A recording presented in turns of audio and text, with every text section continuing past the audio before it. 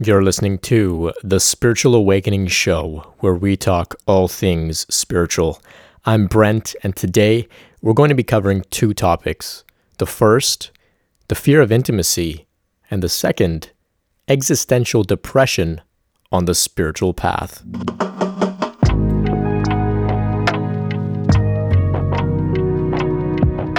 To kick this podcast off, we're going to be jumping into a Q&A about intimacy.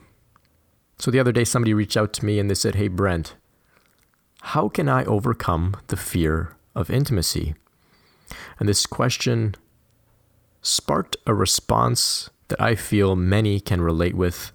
And I feel that if you've got a fear of intimacy to any degree, whether it's intense or it's subtle, I feel that this type of advice can be applied universally because we've all been rejected or shut down at some point or another in our lives when we tried to reach out and to make an intimate connection with another. So this advice, this insight that I'm about to share with you, I hope that you can take it to heart and apply it in some way or another on your journey ahead. So as babies, we all long for nothing but intimacy.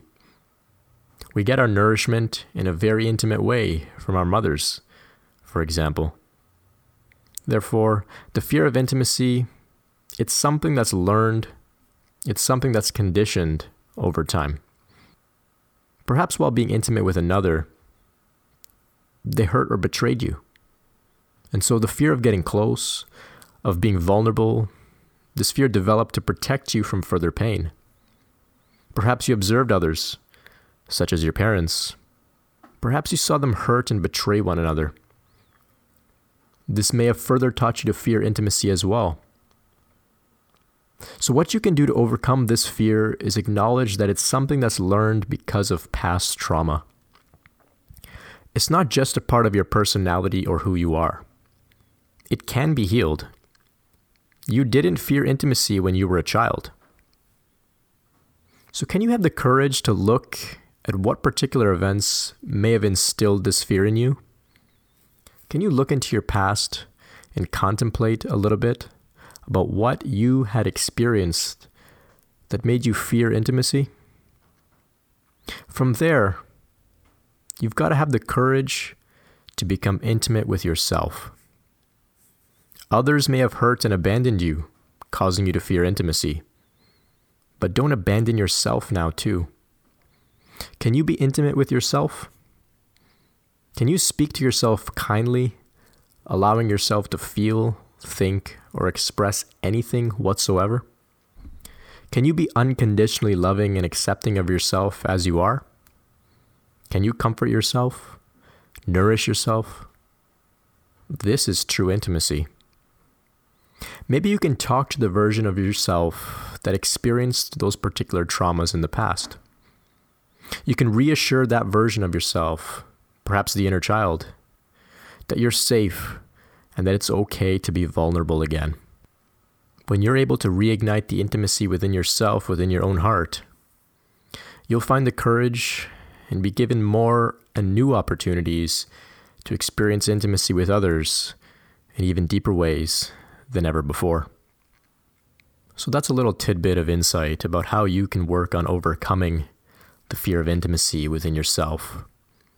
This is something that's so important on this spiritual path, that we're there for ourselves in the ways that others may have not always been. Though others may have mistreated us, that shouldn't give us permission to mistreat ourselves.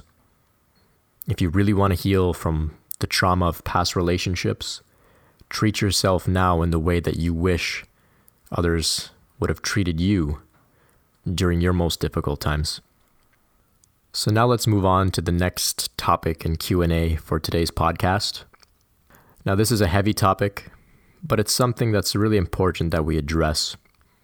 This is a topic that's close to me in particular because it's what triggered my own search, my own journey towards spiritual awakening.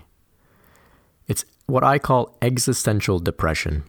It's a depression that's brought on when you're in the phase of the journey when you're asking the deep philosophical questions like, who am I? What's my purpose? Is there any meaning to any of this? And when you can't find the answers to those questions, so the depression comes on and it makes you feel really hopeless, helpless, lost, and confused. Today, my message is a message of hope for all of those going through this sort of existential depression. And maybe you haven't experienced this yet, and maybe you won't experience it to a very high degree, and that's great. But should you ever come to a point where the big questions have got you down, remember this. You will come out on the other side. You will find your clarity, your answers, your insight. And existential depression, it's not the end, even though it may feel like. So the other day, somebody reached out to me with a question, and they said, "Hey Brent, I feel so much sadness and existential depression, and I don't know what to do about it. Have you got any advice?" Spiritual awakening is always motivated by a longing for release from suffering. The particular kind of suffering based in existential despair or depression is like rocket fuel for awakening. Other kinds of suffering may be medicated, suppressed, or pacified with the endless distractions that we have available. But existential suffering can't really be minimized. Until you address it directly, it will always be there as a reminder for you to keep moving further on your path. And for this reason, it's good. Your motivation for awakening is only going to grow, and you will be fast-tracked into states of deeper clarity and understanding. Put simply, someone suffering from heartbreak can fall in love again. Someone suffering from sickness can find treatment. But someone suffering because of a deep, genuine, existential longing for clarity can only turn to spiritual realization for relief. So you will find clarity. It is guaranteed. Recognize that your current circumstances are not unique to just you. Siddhartha Gautama was faced with it. Adyashanti, a great modern-day spiritual teacher, has also talked about his existential longings and how they served him on his path. And I too have been in dark places because of existential crises. But somehow, by grace or by sheer personal will, one always finds clarity when they're dedicated to resolving their questions and reevaluating their assumptions about the nature of reality. The truth must be inquired into and realized for yourself. You have to walk the path, explore, question, die, and be reborn over and over. I can't do that for you. You must do that for yourself. What I can do is tell you that what's really going on here, in existence, in reality, is something very magical, loving, and positive. All is well. Keep going, and you will come to see it for yourself. So have you got a question for me about your spiritual path?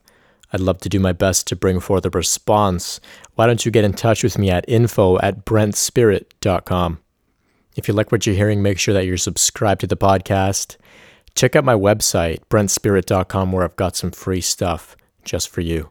Until next time, be well.